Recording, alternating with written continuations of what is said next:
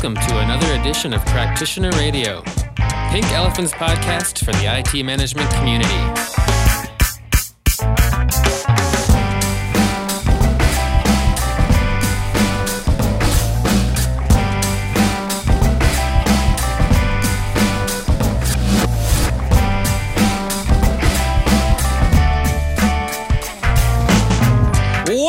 To Practitioner Radio, Pink Elephant's podcast for the ITSM community, the fastest 30 minutes in ITSM audio. Hey, it's Chris Dancy. This is episode 26, and I'm here with Troy Dumoulin. Hey, Chris, how you doing today? Doing good. Crazy weather. I think it's because it's May. Thunderstorms last night, and I'm just sitting there, and I'm on the front porch because, I'm getting older, so I watch storms now, and instead of make them. But that can be debated. And there was a gigantic bolt. And what's the first thing that went through my head? Troy's Thunderbolt tip of the day! I'm like, oh no, that's tomorrow. It's not tonight. So. Well, we got the same weather going. I imagine we're in Seattle right now, but actually in Toronto. But I thought it was supposed to be April showers bring May flowers. What happened to, the fact that we're supposed to be beyond the shower thing now? I think it has something to do with the heavens have distributed service desk models. and they're not all in sync with each other. Way to bring it back to topic, Chris. Yeah, they don't pay me to be pretty. So Troy, yes, I'm seeing this crazy movements here with people who have more than one service desk. In some case, 2, some 3, 4, 5. In some case, just not even what they would consider a service desk, just a project team taking tickets and something random. Just the other day, I thought to myself, I was trying to log a ticket at my company, and I thought, why can't I just ask for an HR thing through this system? And then I end up sending an email to H. So there's all this, decentralized, all these different, what is going on? I feel like I'm in a mad world. Well, yes. In fact, I've seen it go so crazy that there's, the service desk to call when you don't know what service desk to call. Call this desk if you don't know who to call, and they'll figure it out for you. Yeah. Yeah, we worked with a client just recently, actually, that was creating a customer response center. And it was beyond IT, because not only were we having the service desk, the classic service desk, but if you needed facilities or you needed a fleet management activity or you want to support on your expenses, it was just anything that could be user or consumer based could come to this center, and kind of a Mac Genius bar kind of setup as well as the virtual entry points, right? It was a single central point of access to anything user based.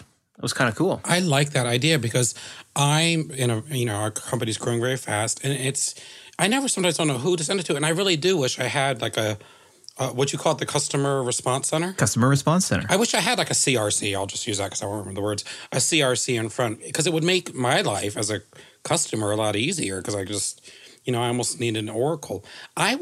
Speaking of this, you said Genius Bar, didn't you? Yeah, I did. I was at Rackspace. You ever heard of Rackspace? I have indeed. In fact, I have a cousin who works there. There you go. Down in Texas? It's one of the locations. I'm not sure where. Yeah. Okay. We don't want to give away too much of Troy's personal life. I was down at and I will put a picture in the show notes. I'll make sure I do this. Remind me. So I've got pictures of this. They actually had a Genius Bar. So they actually built a bar in front of the help desk, and they put like a Smokey Joe's help center, like an old neon sign flickering. And members of the service desk, when they weren't on the phones, would actually man the bar. And anyone could walk up and ask any type of IT-related question. But then, kind of to today's talk, downstairs in front of HR, they had a similar type bar, but it looked more like, how Charlie Brown and Lucy had that little, 10-cent psychiatric help sign. I thought you were going to say kissing booth, and that might be a bit inappropriate. Did she have a kissing booth? Lucy had a kissing booth. Someone had a booth in Charlie Brown where they offered advice. It was like advice 10 cents. And I thought, and that kind of goes to, I like the idea of this bar, but again, I had to walk 2 different places. So this is the reality for most organizations, right? In fact, even having a front door is kind of an improvement for some. The reality, I think you've seen the same thing, Chris. When we go to most organizations, it's just over a period of time, things have grown, whether that's been through mergers and acquisitions, whether that's simply been project by project creating its own support mechanisms. You've got this spaghetti bowl of support channels, and there really isn't any clear way to get access for one thing. You have to know the whole complexity to actually understand how to get support, and that's a big challenge. Well, I would think it would be a huge challenge not only for the first person I think of would be a new employee. But just for, like you said, mergers and acquisitions, rapidly growing companies, you don't know who's in charge of what anymore. It's not like I know Beth in HR, and I just walk up to her and say, hey, I need help with this. How do our benefits work on this? I mean, at our company, we actually outsourced the handling of our benefits. So I have a help desk, I call. That's not part of my company that just does that. So it is really confusing. And again, that's very common to what we see, right? So you'll often find organizations with a component of their service desk outsourced. Let's say it's tier one kind of, office productivity support. But then each of the application groups might have their own kind of special support desk, especially the big ERP systems. Then you're going to have these shadow desks that have been created in the business units, basically smart employees that became service desks because they were techies and they couldn't get anyone in the actual service desk to answer their phone calls. Then you've got these forward deploy or remote support agents out in the branch or on the plant floor, which are quasi IT salaried people, but they've kind of gone native on you, and now they're roaming around doing their own thing out there. Or as Sarah Palin would say, gone rogue. Gone rogue, yeah, absolutely. And so this is the reality for most organizations. So we think of best practices. They talk about single point of contact, and we look at this spaghetti bowl aspect, and we pull our hair out because this is so complex. How do you fix this? How do you improve the situation? Well, okay, it's almost like Troy's cooking hour. So I personally like a good spaghetti. You got this spaghetti kind of strands, or then you got shells and noodles, all types of spaghetti. I guess my first question to you is, does it have to be fixed? We talked one time about pain versus, is there enough pain to fix it? I mean, are there times when it would work? Well, you play with the cards you're dealt, right? And so reality is sometimes when you've got an outsourced situation, the contract is not about to be terminated anytime soon. So you've got to deal with the partner you've brought into your family now and treat them like they're part of a family member. Very important. So that front door you've outsourced, so you've got to deal with that. But the reality is you've got to acknowledge you have all these different support avenues. So rather than let's throw the entire thing out, how do we take this bowl of spaghetti and start looking for the beginning and ends of each and kind of build this more complex but single channel, or not single channel, but let's say a simplified channel for support. Right. So how do you pull all these things together would be my first goal. This is the concept of good, better, best. Yes, you might identify opportunities for consolidation. Let's say, in 4 or 5 of these desks that you found shadow or legitimate, there's kind of this front level support. Well, maybe you can move some of those people to different parts of the organization.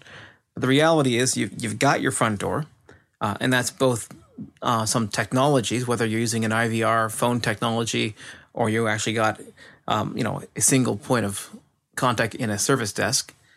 But then I've got to take the front door, whether that's, push 5 and you go to the support desk for application X, push 3 and you go to customer support center. I take that front door and I've got to now clean it up. So that front door will then have to deal with, how do I pass calls through? Is it going to be warm transfer, where I take the call, try to solve the issue at the front end here? I can't do that, so I will then warm transfer you to a second tier desk, a specialized desk. Or is that going to be a cold transfer, where I just drop you into a queue? Or is that going to be recognizing that second tier desk actually is a frontline desk, because I literally allow you to hit number 3 on my IVR technology and you go directly for SAP support? Speaking of IVR technology, I've noticed a lot of times when I call different support desks, every single support desk I've called, probably in the last 10 years, who has any type of IVR, I always get the same message. Choices have recently changed. Have you ever noticed that? How often are they really changing, or they just know that they don't want me to wait and hit the numbers I know? Oh, hit 0 and go to a live voice, right? Exactly. So you talked about consolidation, and I think that's an interesting concept. I want to pick your brain a little bit about that. Does consolidation have to be a physical move of people? Does it have to be using the same tool? Can it be a consolidation of ideology? Okay, so consolidation can come at different levels. So let's think about... Yeah, I knew you'd know this. I knew you'd know this one. So you have process consolidation. Like we still want to have one common process for gaining support, right? So there's a way to understand what a first, second, third level support process is and how things move through that queue based on who's supposed to support what. Then there are roles. And so, you could have first, second, and third level roles distributed, and you can consolidate people relative to the role. Then there are technologies. And literally you have the telephony IVR technology consolidation, and you have the ticketing tool consolidation, right? So you could look at consolidation on all three levels. What most organizations do at the beginning is take an inventory. Where are all the possible elements of support? Who's doing what? What are their areas that they're supporting?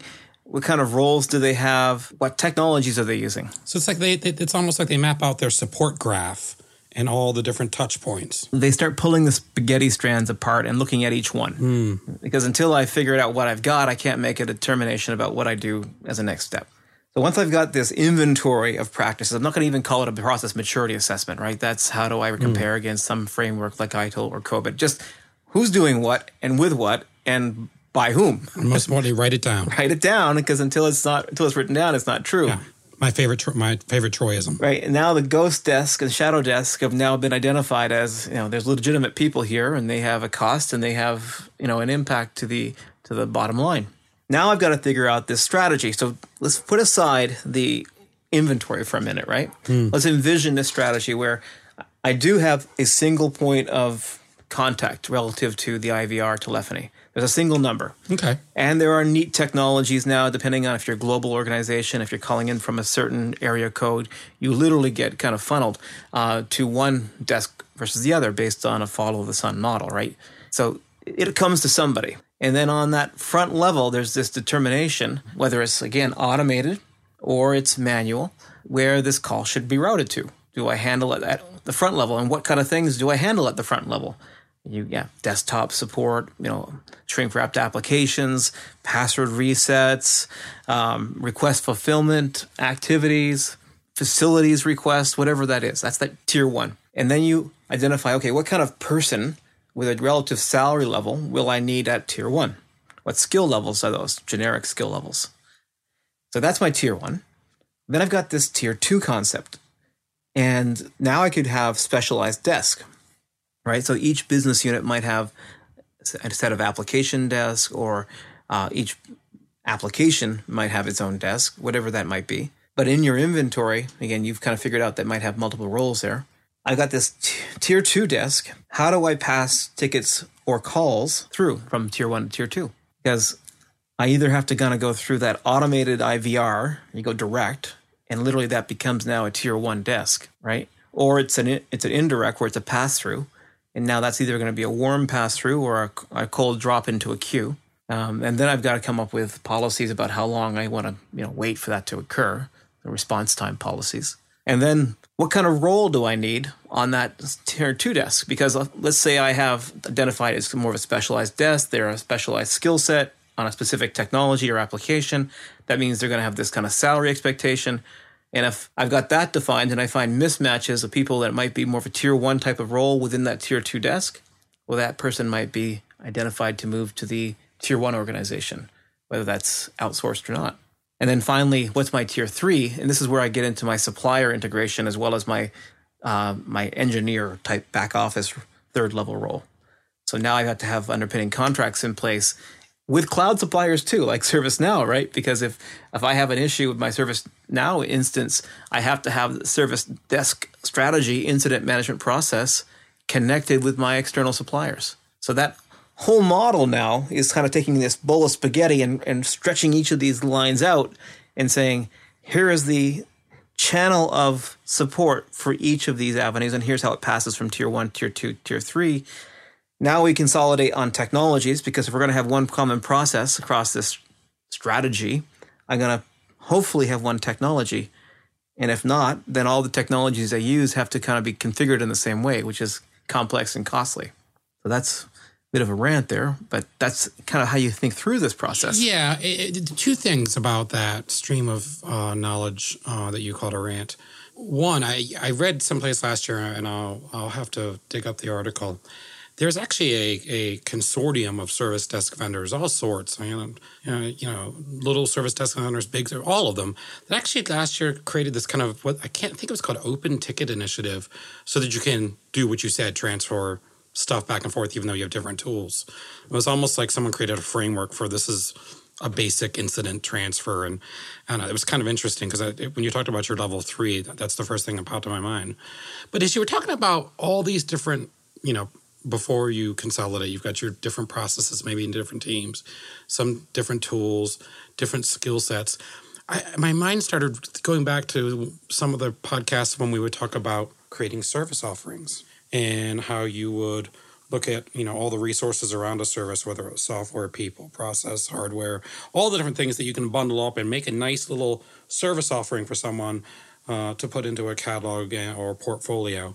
And I wondered, could you use the skills that you or maybe use someone in your organization who has done service bundling to help you in your consolidation effort, since it seems like they have similar skills? Well, in reality, what we're talking about is a support service, right? We've never talked about that. Is there such a thing? Absolutely. Outside of ITIL and service management, there's always a macro operating model will have, planned processes, build processes, run, and support. Support is an understood concept, whether you're coming from a business, manufacturing, financial, industry type concept or an IT concept. Support is just a set of capabilities and a service you need to provide. It's a base element. It's a base element of any operating model.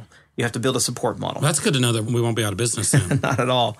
And that's why you can actually use technologies that were traditionally used even for, maintenance within a manufacturing plant like IBM has, and use it in service management, because the reality is support.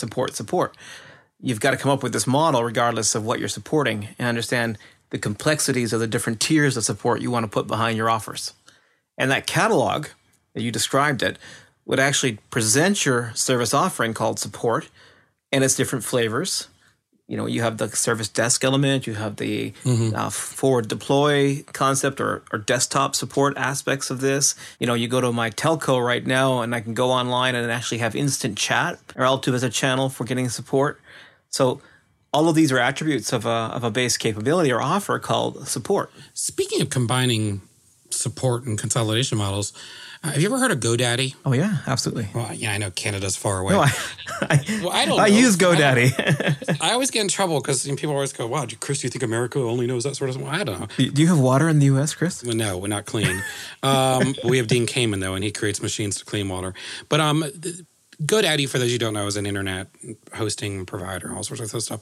But, when I've called them for support, I've noticed that their support people also, review why. I don't know how they do it. They must be really talented. But they're reviewing my contract and always commenting, oh, did you know you're about to, expire on this? Okay, change the DNS address to this. Oh, and did you know we could offer you this, this, and this? It's almost like their support people are also marketing / salespeople at the same time. Oh, yeah, the cross sales, absolutely. I mean, that's synergy, the big word there, right? You're using multiple talents. So is there such a thing as a service, a traditional IT service desk that would invoke some of that synergy and, while you're helping someone? Let's play a scenario through. We've had this conversation in the demand and service catalog and the request, right? Mm-hmm. But let's say for the moment that I had access to the services that we offer, which is our general catalog, but then I could also look at your subscribed use of that set of offers. And I could actually now see the actual use of the different service elements that you're currently subscribed to versus even a forecasted target you might have set.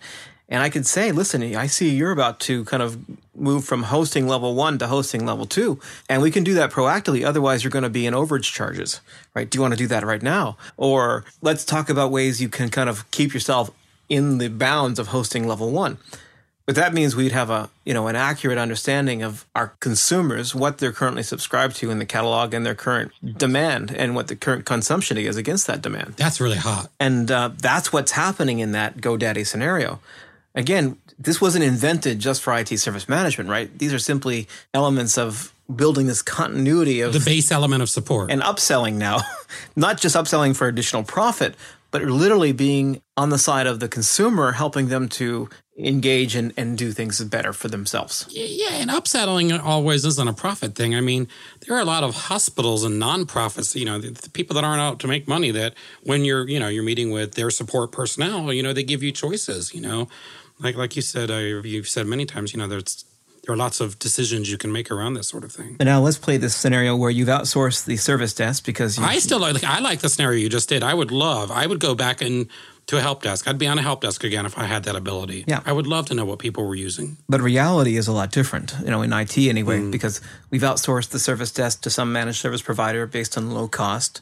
And we've said, this is what you shall do and no further. And after that, everything is now kind of pitched into the wall, over the wall into the practitioner organization because there's no continuity of belief that it's just part of the same support system. So there's no information for that poor call dispatch center that's been outsourced. And we love to hate them because they're doing such a poor job, but yet we've, pushed them at the end of our hands saying, you're not part of this family. We've just given you this Joe job here to do. And you're not going to get any information other than just take the call and dispatch it, right? So how is that organization empowering, A, their front door, but B, increasing the satisfaction of their consumer coming in through that front door, through this disjointed, that's your spaghetti string over there and this is mine. That's just mind-boggling to think about how fundamental, because, we're always, you and I, we talk about different processes and we've talked about frameworks and operating models and governance, but, support as a base element and how it really plays a big role in this idea of, distributed or service desks, and support model. I guess distributed support models. Yeah, distributed support models is a good way to say it. Now, but think about it this way. We've had this conversation before, the project culture versus the run culture. Now, is this the one where everybody wants to be an artist? Everyone wants to be an artist, and everyone wants to be in research and development, R&D, right? Everyone wants to be focused on the plan build side of the model and not the run. So in that model, we don't have good ongoing support because everything is focused on projects and new capital initiatives and net new value creation. Run, that's not sexy. I don't want to bother with that. We'll just kind of keep things as they are. Unless you're FloJo. Who's FloJo? I don't. She's some girl from the Olympics like a decade ago. She was super fast I runner. see. Sorry. Okay. I don't know. Dude, my cultural references, they just hit my head. There you go, FloJo. I've got cultural Tourette's. So FloJo, right. But let's say I'm in project mode, which is where most IT cultures are, right? All this project mode. So in the absence of good run, all they do is create new support models for every project. So project A, B, and C all create their own support models and end up creating support processes and support functions by application, by project. So in this model of forever focusing on the project versus run, which is where support lives, I'm not improving the situation. I'm ongoing adding complexity and distraction to the environment, adding more spaghetti to my spaghetti mold. Now that's amore. That's amore. Well, is the problem that we need to make run sexier, or we need to get more people interested in it? We've got to bring people up from the fact that, yes, plan build is important, but it only produces the potential for value. You don't deliver value until you actually deliver it in a stable run environment. Right? So we have to get at least equal footing for run because that's where value is delivered. And the current satisfaction for the run processes and the support processes is at a low level because we have not paid attention to it. We haven't pulled apart the spaghetti bowl and created these distributed support channels. Talking about the run versus the project culture and the idea of consolidating this support model, it kind of brings me back to some stuff that I've seen at the Pink conference. Oh, and by the way, congratulations on your Arizona event. Thank you. I guess you guys are having a big, when is that? Yeah, that's in August. That's going to be in Scottsdale. We'll put a link in the show notes. Check out the Pink forum in August. But it reminds me of a couple things I saw at Pink the past few years.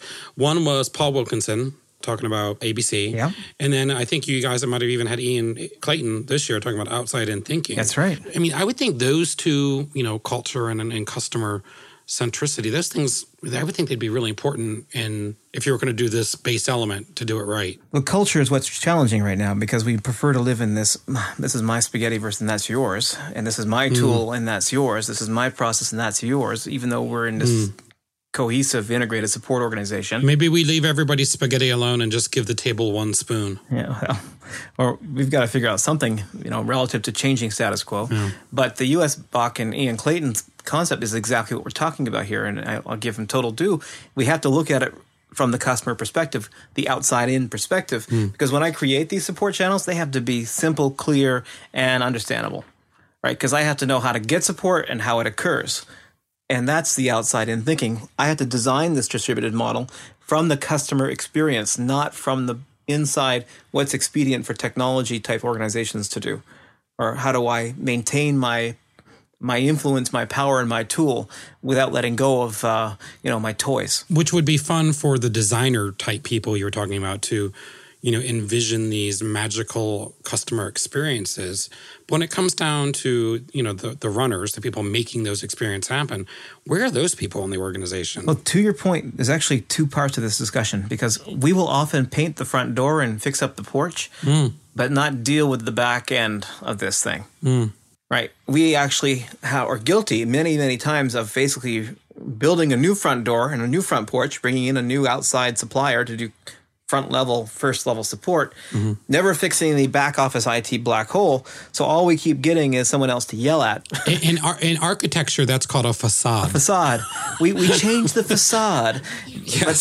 So people are on the front door answering phones and taking responses and being very courteous and polite, maybe in a different and foreign accent, but the reality is they're being responsive. The Greeks had brilliant facades in the fronts of their buildings. You thought you're walking into a temple and, it was nothing. It's once you got through the door. Well, it's kind of like the Vegas casinos, right? It's all a facade. Go inside. It's a big. Gosh, how do we've covered spaghetti, Greek history, facade. I mean, what doesn't this show have? That's right. Oh my goodness. So I can change the facade, but not fix the back office black hole, the hot potato syndrome. I lose the ticket as it leaves the service desk and never see it again until someone screams loud enough. Unless I fix the end-to-end process, which is this distributed model, second, third level, right?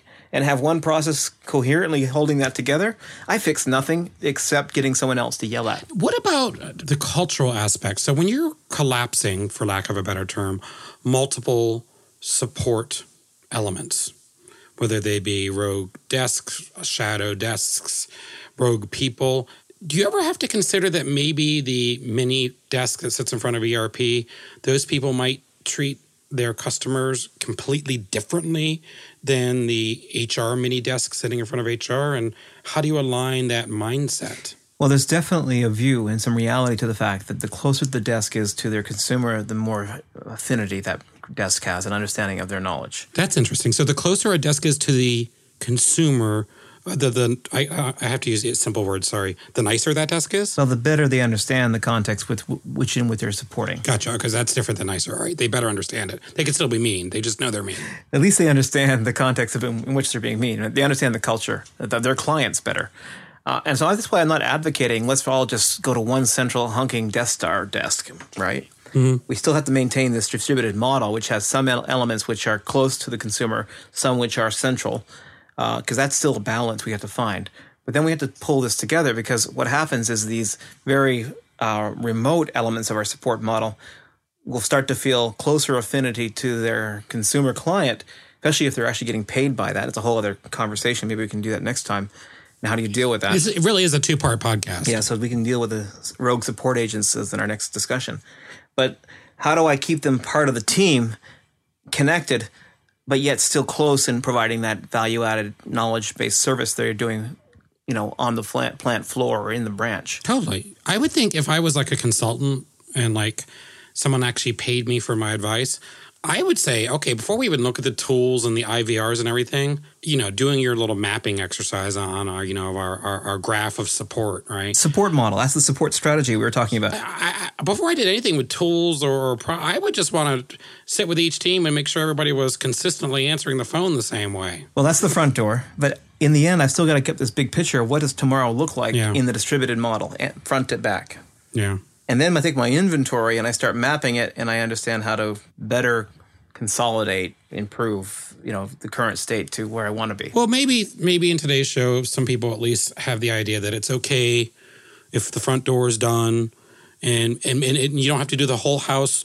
You can just maybe do the front door in the front room. The first step. You don't have to, yeah. Because again, you can change the front door, paint it up, and make it nice and pretty and easy to access. But unless you fix the back end, you're eventually going to be in the same place you were. Right now, we're in the foyer, and next show, we'll maybe move into the main living quarters. Absolutely, I like that. Troy, do you know what it is? It's that time. It's time for Troy's Thunderbolt Tip of the Day! Okay, so Chris, a distributed service desk strategy is practically a necessity or a given for every organization. The goal is to untangle the current fragmented model and to improve the clear channels of support. Until next time, part 2, the distributed service desk rogue agents and moving into the main living area of the base element. This is Chris Dancy with Troy Dumoulin, and we'll see you in 2 weeks.